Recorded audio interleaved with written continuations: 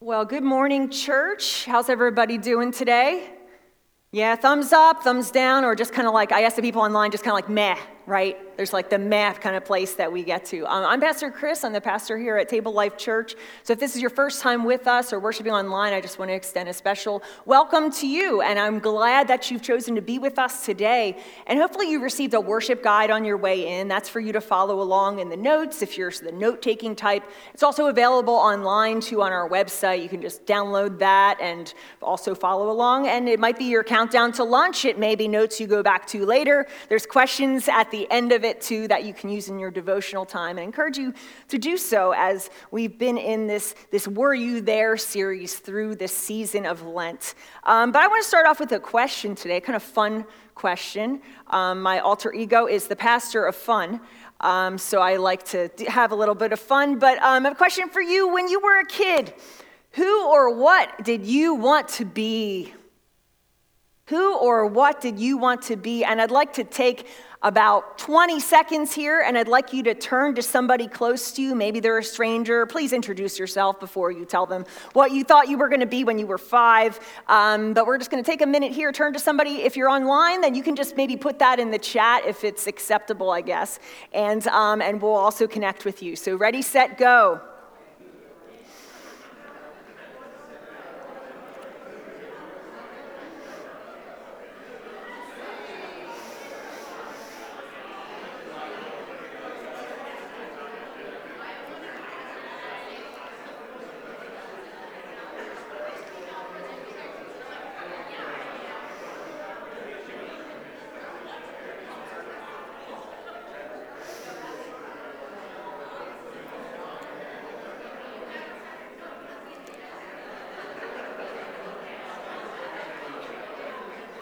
Okay, great conversations have just been started, which is awesome. So you can continue those. So now you know a little bit about somebody that maybe you didn't know before. But we don't have time to go through to ask everyone to share. But would the thing or the person you wanted to be, would it fit in any of these categories? Was it a superhero? No, really? One. Okay. There we go. Thank you, Jennifer. I appreciate that. And maybe online we also have you guys. Was it a cartoon character? No? Nobody wanted to be? Okay, I don't know what y'all wanted to be. Was it a veterinarian? Yeah, okay. A couple in the back here. Okay. Was it an athlete? Some kind of okay, we got some athletes here. What about a dancer? Yeah, dancing. Okay, we have Rockette over here. I'm trying to think, what other, somebody just shout out, what was something that you wanted to be? Something acceptable, like I said. What's that? Actor or actress? Any those? Okay. Anything else that you feel like? Yeah. A cowgirl or cowboy. Yes, cowgirl or cowboy. That's pretty awesome. Well, I'm going to have to get around and ask some of you all what you just talked about. But I just wanted to share a little bit about me. Someone I wanted to be was MacGyver. Yes. I thought he was super cute too, but I also wanted to be him because he was like super, super smart and he always saves the day, right? He takes like a rubber band and like a match or something. He makes a bomb that like blows up and like they walk out and they're able to save the poor children that are being taken. It was super fun. I used to watch the show all the time. The classic version, not any of these like new versions, whatever. But you know, we think about these things and probably some of those pieces I'm guessing have changed what you wanted to be since that time when you were a kid. But we're going to talk about today this thing called identity. Identity. Who are you? Who are you? In other words, what defines you? What defines you? Because our identity is very, very important. How we see ourselves, who we are, but our identity influences what you do. What you do. And there's times in life, I think, periodically, that we face questions of our identity. That's maybe things that you thought were the case aren't the case, or maybe they have been stripped away or changed in a way. But it goes back to that question, who are you? Well, the same thing happens with Jesus, did you know? The same thing happens with Jesus, this question of who is he? Who is Jesus? And maybe you remember this, but several years ago, there was this book and this movie that came out, The Da Vinci Code. Also, Time Magazine has done periodic covers and articles and things all about this question of who Jesus is. And people like to surmise, of course, Da Vinci Code is fiction, but it really brought to the surface this question of who is Jesus? Who was he? Kind of a popular version, but even in that, as these kind of cultural things come up and Jesus is kind of brought to the surface of our attention, we often realize that the question of Jesus actually is important to more people than we think. The more people are interested in who Jesus is, even if they don't like church or religion, but there's something about exploring who Jesus is that brings that to our attention. And I think these times that in like popular culture that Jesus comes to the surface, I think it can be a great thing for the church, an opportunity for the church, because it helps us go back to the story of Jesus in the Gospels, a story that we often assume that we know so well. Did you know our identities are actually tied together? That those times in life that you want to know who you are, you want to define yourself, you want to know yourself. In order to do that, you need to know the God who made you. It's just like anything that we buy, like you kind of want to know the manufacturer or the maker, because if it's some name that you don't know versus maybe a brand name, you know what's going to last, right? It tells you a lot about the object. Well, in a similar way, if we want to know ourselves, we need to know the God who made us. And if we want to know the God who made us, we need to know Jesus. We need to know Jesus. So we've been in this series, Were You There?, where we've been traveling to the places of Jesus, starting out in the wilderness where Jesus was baptized, and then he enters into this time of temptation, 40 days. And then he moved to the town of, anyone remember? Okay, ready? We're going to try this again. He moved to the town of Capernaum, the place of healing, right? All these healings took place. And then from there, he went to this place that you don't want to be, Samaria. He went to Samaria, the place that you've been trying to avoid. And then last week, we talked about those of us that are kind of ocean or sea people. He went to the Sea of Galilee, the Sea of Galilee. Well, several weeks ago when we went to Capernaum, which is kind of like this town that's on the Sea of Galilee, and I talked about mountain or beach person, I learned a lot that we have a lot of mountain people here. I asked the question, maybe that we should have Lumberjack Sunday sometime in the future, Plaid Sunday. So by popular demand, we're going to the mountains today. Can I get a yes and amen from the mountain people? Yes and amen here. Okay, so we're going to the mountains. Caesarea Philippi is the place of identity. That's the place we're going to today. And it's actually a turning point in the Gospels, a turning point in the story of Jesus. And we're going to ask these big three questions that are really addressed in this place. Who is Jesus? And then who are you? And then who are we? Who are we? So the where, though, is crucial. Caesarea Philippi. Jesus, he leads his disciples to a very unusual location that's about 150 miles north of Jerusalem. And this city is at a confluence of two rivers.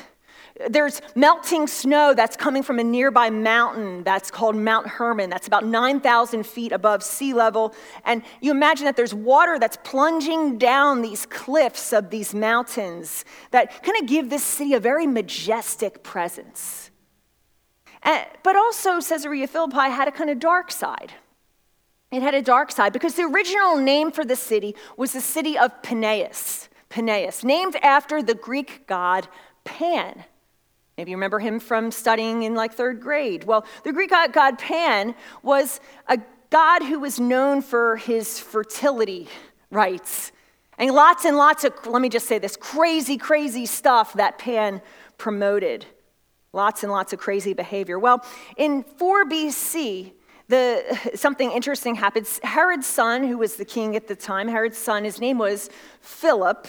he decided to rename the city from being the city of Peneus to the city of Caesarea Philippi after himself and his dad.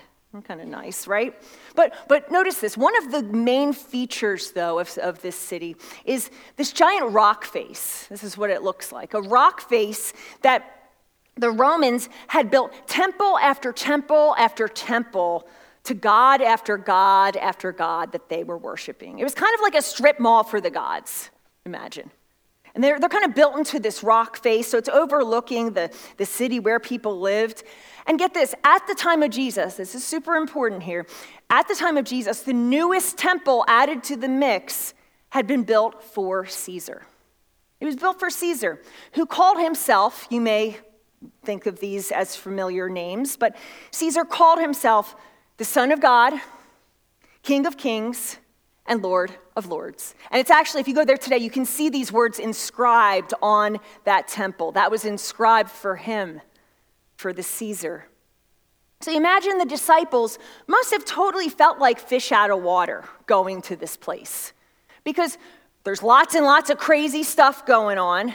You know, this is even, think of Las Vegas on steroids, and everything out in the open, just totally going on. They were going to the Forbidden City, what was known like that. It was like, say, if Pastor Chris, if I would take a planning retreat to Atlantic City to the strip clubs, to take our leadership team, we're going to go there. They'd probably be like, hey, is there something, you little something going on up here, right? We're going for a mission trip. Well, that's what's going on here. Jesus' disciples are probably very, very shocked as they're entering the city of Caesarea Philippi. But at this point in Jesus' ministry, lots of things have taken place. There's been the healings, there's been the miracles, there's been the teachings, there's been this great revealing about this Jesus who has been walking the earth. And the question at this point in Jesus' ministry, lots of people have opinions of who this Jesus is. So he takes his disciples here. And imagine that as he's speaking, he's standing in front of that huge rock face of temples, that strip mall of temples on the sides. And he turns to his disciples, to these guys, and he asks them a question that you should not ask your friends unless you're open to hearing the answer. And Matthew tells us this, chapter 16. When Jesus came to the region of Caesarea Philippi, he asked his disciples, "Who do people say the Son of Man is?" They replied, "Some say John the Baptist, others say Elijah, and still others Jeremiah or one of the prophets." So the first question is, who is Jesus? Who is Jesus? I don't recommend trying to ask people this question to say, what's the word on the street about me? Like, you better be able to receive that. But Jesus does that. And he listens to what they say, because there's always a they, right? They're saying this, they're calling you that, and their response to him was, well, some people think you're a reincarnated prophet, or maybe you're John the Baptizer, being like Schwarzenegger, you're back, right? There's so many different opinions about who Jesus is, and I dare to say there's just as many, maybe even more opinions in the 21st century, just as there were in the first century. And maybe you share one of these, that for some people, Jesus is a good man or a teacher. Maybe it's genie in the bottle Jesus. You like my pictures here? Or maybe it's what does he go like that? Like buddy Jesus, right? He's my buddy. Or maybe he's boyfriend Jesus. You got the shirt there. Maybe it's therapist Jesus.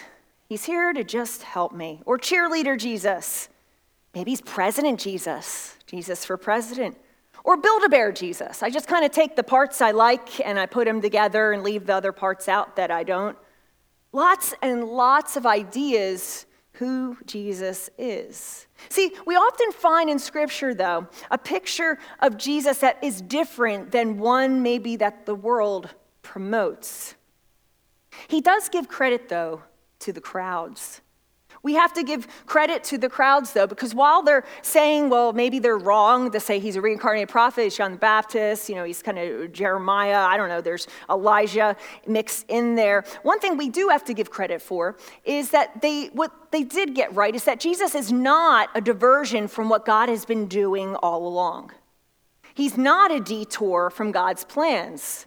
Or that long line of stories that we see in the part of Scripture, the Old Testament Scriptures, he's connected to it, to what God has been doing.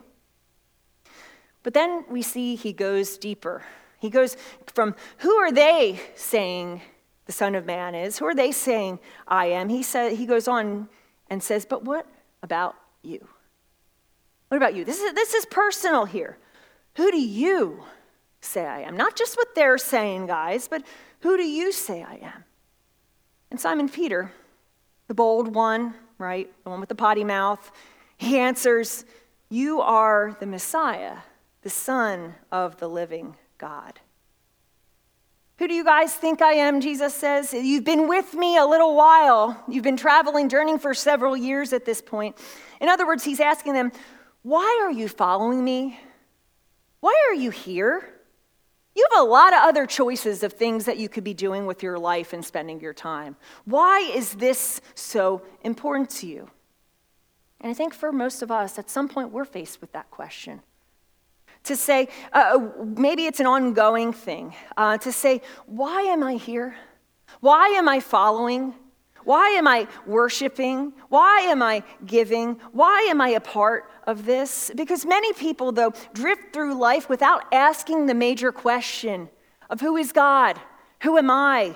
Why am I here? Going from day to day to day, I think we all at some point need to visit Caesarea Philippi in our soul to say why. And we see that Peter, the outspoken one, he finally gets the right answer to a question.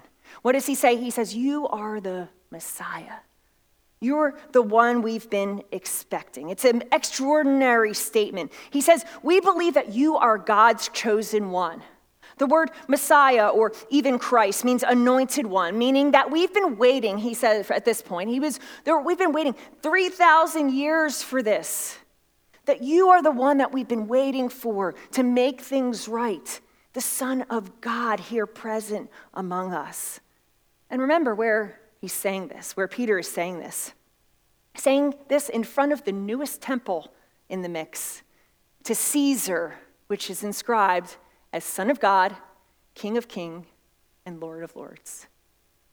With Peter's confession, this is the turning point in the Gospels. Because from here on, this story makes a dramatic shift towards the cross. It's no longer about the ministries and things that Jesus is teaching and doing, but that Jesus is headed towards Jerusalem for one purpose and one purpose alone. But one thing we have to realize here, this confession of Jesus as the Son of God, this was not the first great confession of one of the disciples. There are many other records of people actually confessing who Jesus is, whether or not they were fully sure, that's another thing. Often we think in this passage of Peter as being the first to express the true identity, but I think it's something different. I think he was the last. And that's why Jesus, for him, it was such a big deal, because Peter was taking a while to get it. And that adds significance, super significance to what Jesus says next. In verse 17, Jesus replied, blessed are you, Simon, son of Jonah, for this was not revealed to you by flesh and blood. You're the last one to get it, in other words, but by my Father in heaven. And I tell you that you are Peter, and on this rock I will build my church, and the gates of Hades will not overcome it. I'll give you the keys of the kingdom of heaven. Whatever you bind on earth will be bound in heaven. Whatever you loose on earth will be loose in heaven. And then he ordered his disciples not to tell anyone he was the Messiah. So the second great question, who are you? Jesus is defined as the Son of God, as the one who God has been using all of history as the culmination of that to bring that finality to that story. But the second question is, also important, but it piggybacks off of that. Who are you? Who are you? Jesus turns to Peter and says, finally, you're getting this, dude, right? I've waited a while. Maybe you feel like that. You're literally like, my whole life, I've been just kind of going through. But then there was this one point that I'm like, oh my gosh, I get it. I get who Jesus is. This changes the story. This changes how I see my life. This changes how I see other people. This changes the world. And actually, in Mark's version of this story, it's interesting. Mark positions his story with a story about spiritual blindness. Of people not being able to see and then being able to see. It's very interesting. We have to also realize that some of the stories of scriptures are arranged differently than we would probably arrange them today. They're not necessarily chronological, but grouped by different places that they occurred. But back to this story, we see, though, in this section that Jesus, though, when he calls Peter out at this moment, he makes a play on words. He says, you are Peter. You are Peter. The word he's using here in the Greek is Petros. And the word Petros really means pebble. Think of like this smallest little piece of rock that you can imagine, just a tiny, tiny little pebble. But then he says this, he says, but on this rock, and he uses a different word here, he says Petra. And the word that alludes to, this idea that alludes to, is basically a huge rock face. Not a pebble, but a huge, huge rock face, like the one that Jesus is standing in front of. And then he says, on this rock, I will build my church. And the word he uses here is ekklesia. Can you say that with me? Ekklesia. Remember, you just learned Greek today, which is awesome. We're bilingual here already. But as ekklesia means assembly, or congregation, or gathering. And I recognize this passage, there's a lot of theological controversy here, depending on maybe what tradition you've come from in the past. Is Jesus referring to Peter, that he's going to build his ekklesia, his church on, or is he referring to the confession that Peter has made that he is the Son of God? Well, I think the answer is both. Because the confessing, the last to get it, pebble Peter, who would then later become chief among the apostles, and the confession of Jesus as the Son of God are two things that Jesus would later use that would lead us up today to build his church. So the question of who are you? You know what you are? You're a pebble. You're a pebble. I'm a pebble. And I was thinking of this. What the first thing that came to mind in pebble was, you could put that picture up on the screen there, Nate, was that. Aren't we fruity pebbles? The church is fruity pebbles. It's all these like little fruity pebbles, and they're all come together, but isn't it a delicious cereal though? But you're a fruity pebble, not just any pebble, we're a fruity pebble. But by itself, a fruity pebble, if it gets on the rug, you step on it, you squish it, it's kind of like over. But together, it's something good, something more, something bigger. But what also this later means is that the confession, though, is a part of it too. That when we confess Jesus as Lord, as the Son of God, you know what that also makes us? Not only does it combine the fruity pebbles together, but it makes you a representative of Jesus. Whoa, right? I didn't expect that, but it makes you a representative of Jesus. That identifying as one of Jesus's not only brings you as a part of the story he's writing, but we also become ambassadors. That's what Paul later talks about in his writings. He calls us ambassadors, that we're a part of this not just for our own accord, but also to show to others about the difference that Jesus makes in our lives. Because truth be told, you may be the only gospel someone ever reads, the only good news. Well, several years ago, back when I was going to school and I was in seminary, I was serving at a church, we had a church league softball team. And we played the Baptists and the Presbyterians, and everybody had the little uniforms and things. There was one game we were playing. I think it was the Baptists. So if you come from a Baptist background, I'm not dissing you, I'm not putting you down. But we were playing the Baptists, and I was behind the plate catching. And if I don't know if all the leagues are like this, but ours, like, you didn't like wear any equipment. Like, you just kind of stood far enough back, they told you, just like stand back to catch the ball. Like, how unsafe is that? Well, anyway, so I was there as the catcher, and I think the bases, like there were several runners on the bases, and this guy comes up to bat and like whacks the ball. And of course, I'm getting ready because there's this guy coming around second, going to third. He's coming around third, ready to go home, and I'm ready to catch the ball. I catch it, and I go to tag the runner, and guess what this dude, he was like about 6'2", guess what he does?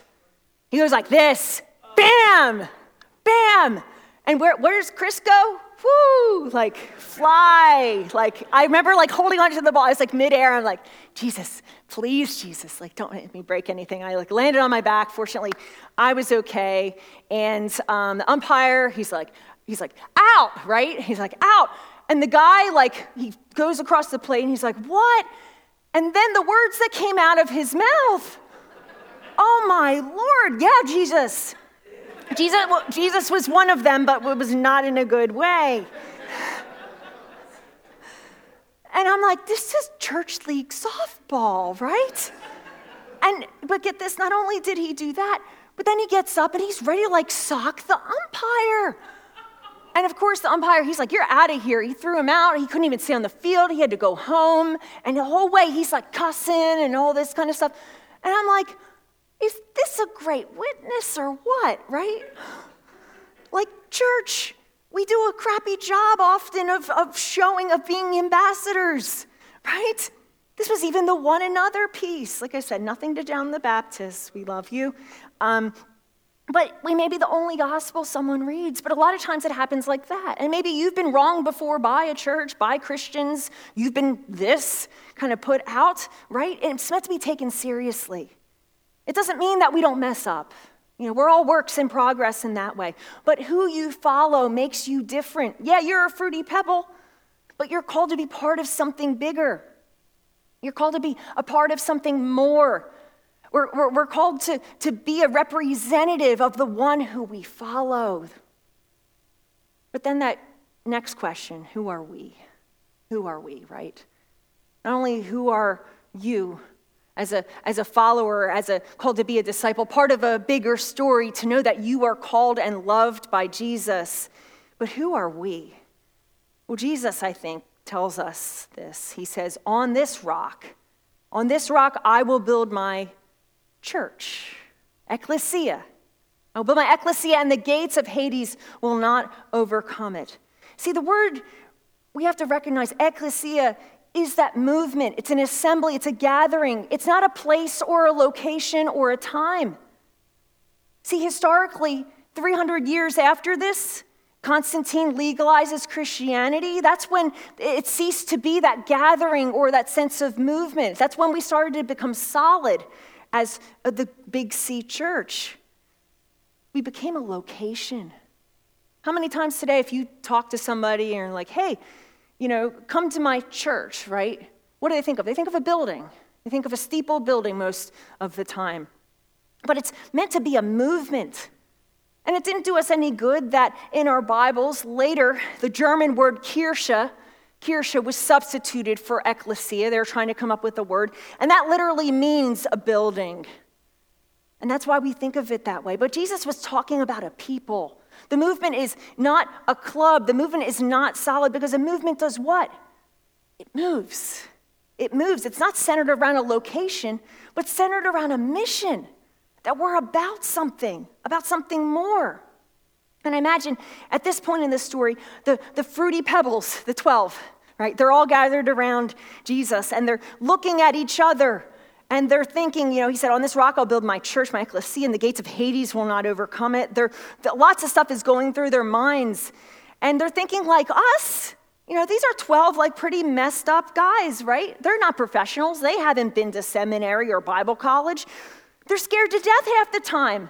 And I think they're thinking like, oh my gosh, like we don't even know what we're doing here and we don't even like each other. But then he says this, and the gates of Hades will not overcome it. Wow. The gates of Hades. There's super significance here because He's standing in front of this rock face with all these little temples to gods, the Son of God, the Lord of Lords, the King of Kings, Caesar, right? He's standing there, but to his right is something that looks like this. It's a temple known as the Gates of Hades. There's spring water that flows out. There's often a mist that arises from it. It has an eerie presence. See, for the Jews, Hades wasn't hell, but it was the place of the dead. The place of the dead, an eerie kind of presence. It represented death. So he's standing at the gate in a sinful city. He's pointing probably to his right to say, the gates of Hades, the death itself will not stop my church. And you all have been given the key to this, the key to the kingdom, the keys. He says, no death. Jesus' death, he'd be resurrected, but his death, Peter's death, John's death, nobody's death is going to end the life of the church. Nothing will stop it. But I'm sure even in the midst of those disciples, probably at that point, somebody else, I don't know who it was, maybe it was John, maybe, I don't know. But anyway, somebody probably wanted to raise a hand at that point and say, hey, you know what, Jesus? Just question here. Are you paying attention? Do you know what happens to people who start movements in our time? They're under Roman occupation. They're basically taking movements and squishing them like a bug. And I'm sure somebody was probably thinking, or maybe they said aloud and this just wasn't recorded by Matthew, but somebody was thinking, do you know what happens to people who start new movements? Do you know that Rome is not a fan of new movements? Do you know the temple leaders are not a fan of new movements, Jesus? And there's other people running around saying they're the Messiah. You probably don't know any of them, but there were probably about 50 to 100 people that were running around at Jesus' time saying, I'm the Messiah, and they had followers too, and yep, we don't know anything about them. Isn't that interesting? And they were all executed. Do you know Theudas, by the way? He was one of them. There's a guy named Judas too, and he was running around. They were all saying, I'm the Messiah, and they were all put to death. Jesus knew that, the disciples knew that, but I think Jesus knew exactly what happened to people who started movements, and it happened to him. It happened to him. And that's the great mystery. Because the group of followers that he had no idea what an epic moment of time that this was. But unlike every other false Messiah, like everybody else, his death was not the death of a movement. That's because Jesus didn't do what every other dead person did. He didn't stay dead. I will build my ecclesia. What he's saying here is it's a future thing. It's a future testing. This is a different kind of movement. In this kind of movement, in this kingdom, the king himself would lay his life down for his subjects instead of expecting the other way around. He would ask his followers then not to lay down their lives for him, but for whom? One another. To love one another. And guys, it's actually a miracle. Looking back over history, it's a miracle the church has survived. Because how was it that in the first century, there was a first century movement birthed basically in the armpit in Israel of the Roman Empire, whose leader, Jesus specifically, was rejected by his own people, had a band of crazy guys that didn't make the cut, then he was crucified, and then somehow it thrived in the face of violent, organized, state-funded resistance. How did that happen? How is it if you visit Rome today, get this, the very Romans that were against all this that was going on, how is it if you visit Rome today, you will see a cross commemorating the crucifixion of Jesus hanging over the emperor's entrance in the Roman Colosseum? That's weird, right? That we would take a symbol of death and we would make it something else, a symbol of victory. And it's something historians have pondered for generations. The survival and the thriving of the church, and most actually arrive at the same conclusion. Karen Armstrong, author of Fields of Blood, she says this: against all odds, by the 3rd century, Christianity had become a force to be reckoned with. We still don't really understand how it came about. There's this other guy, Bart Ehrman, he's a religious scholar. He's actually an atheist, but he wrote a book, The Triumph of Christianity. He said, Christianity not only took over an empire, it radically altered the lives of those living in that empire. It was the most monumental cultural transformation our world has ever seen. How, right? How? We still have shadows of Christianity's influence. That even if you're saying, I'm not a person of faith, I'm still trying to figure this out, that's great. But you know why the world is aghast at what's happening in Ukraine? See, once upon a time in this world, what was happening in Ukraine was just another thing. Nobody thought anything of it. It's like it stinks to be you. That's the way it is. I'd probably do it too. But that mindset has changed. You know why? Because of Christianity. That's why we have hospitals, believe it or not. That's why we teach children. That's why there's such a thing as women's rights. That's why we believe that there's human dignity and it's against the law to commit murder. These are all effects of the ecclesia, a little movement started with a ragtag band of people who then saw their leader die and go to a cross and was buried. But the difference was he rose. Something happened. But the turning point in the story ends a strange way. He orders his disciples not to tell anyone he was the Messiah. Why? This is kind of weird, right? You probably read that. You're like, oh, that's kind of strange, right? Well, Messiah, to most people, was just as much a political title. Everyone assumed that there would be a political leader, a warrior who would come and put Rome in its place. And so for Peter, for Jesus, for the people around, Messiah still meant two different things, and Jesus is doing something very, very different. He's headed to a cross, and he's headed there for us. And I think that gives us hope, because not only is our church, Table Life Church, we're not a religious place or a group. We're part of a movement, guys. The Fruity Pebbles come together saying, how could God do this, right? How could God use me? How could God do this? But we come together and we're a part of a movement that no matter what has come against it, has not stopped in 2,000 years. So who are you? Maybe it's time to start with who Jesus is. Not what whoever they are in your life, say about him, but about you. Because Jesus' identity transforms your identity and our identity. And when we realize our identity, that then things come together. Because the ecclesia, it means that we're following someone that matters, that did something miraculously, historically, 2,000 years ago. And we're following the one who invited the Fruity Pebbles to build it. That's the point. Who are you? Are you something more? Are you something bigger? I want to close out our message today as we lead up into the table, just with a time of confession here, because I recognize we're all in different places, all with different experiences and different times.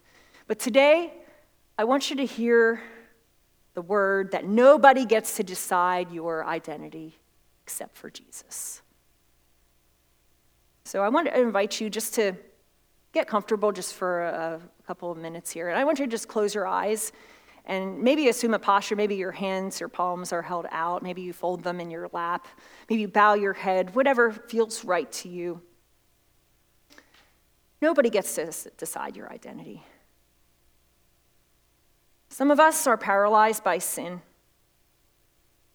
Some of us, maybe you're not a good person, and right now you're in the middle of something very, very dishonest, dealing with others, with work. Maybe there's an affair involved. Maybe there's greed involved. Maybe you've made bad decisions or hurt people on purpose, even though you try to hide it. You're not a good person. You're not doing things that honor God, but guess what? Guess what? Jesus invites you to come to the front of the pack, to come and be healed, to bring your pebble, to turn to him. Allow him to forgive you and give you a new start. And some of you wrestle with superiority. You're plagued by comparison, plagued by anger or fear. Maybe you're feeling stuck. Maybe you're plagued by sarcasm. You've been here before. You're not going to believe anything from anyone, even Jesus. But guess what? If you're a skeptic or you're wrestling, you belong right here. You're invited to take your pebble, to bring it, to be close to God, because Jesus wants to heal and forgive and to do something new in your life.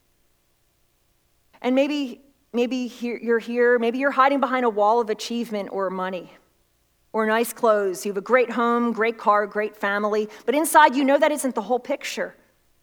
but you've been hiding a feeling of being something else, someone else. Maybe you feel inferior, imposter syndrome. Jesus calls you to the center. And he says, I want to heal you, to forgive you, and to do something new in you. Maybe you're wrestling with an addiction right now. You don't even like that word. You don't even like to call it that. Maybe you're obsessed with perfection. Maybe you feel like a failure. Jesus sees it and says, you, Fruity Pebble, you belong right here at the center. I want to heal. I want to forgive and do something new in your life. Or maybe you're just trying so hard to be good. You're looking down on others. You judge them. You just kind of can't help it. And Jesus says, I want to heal. I want to forgive. I want to do something new in your life. It's critical who Jesus really is. Who are you? Who are you meant to be? Because Jesus was the Son of God. And who deserves to be close to God? The answer is you.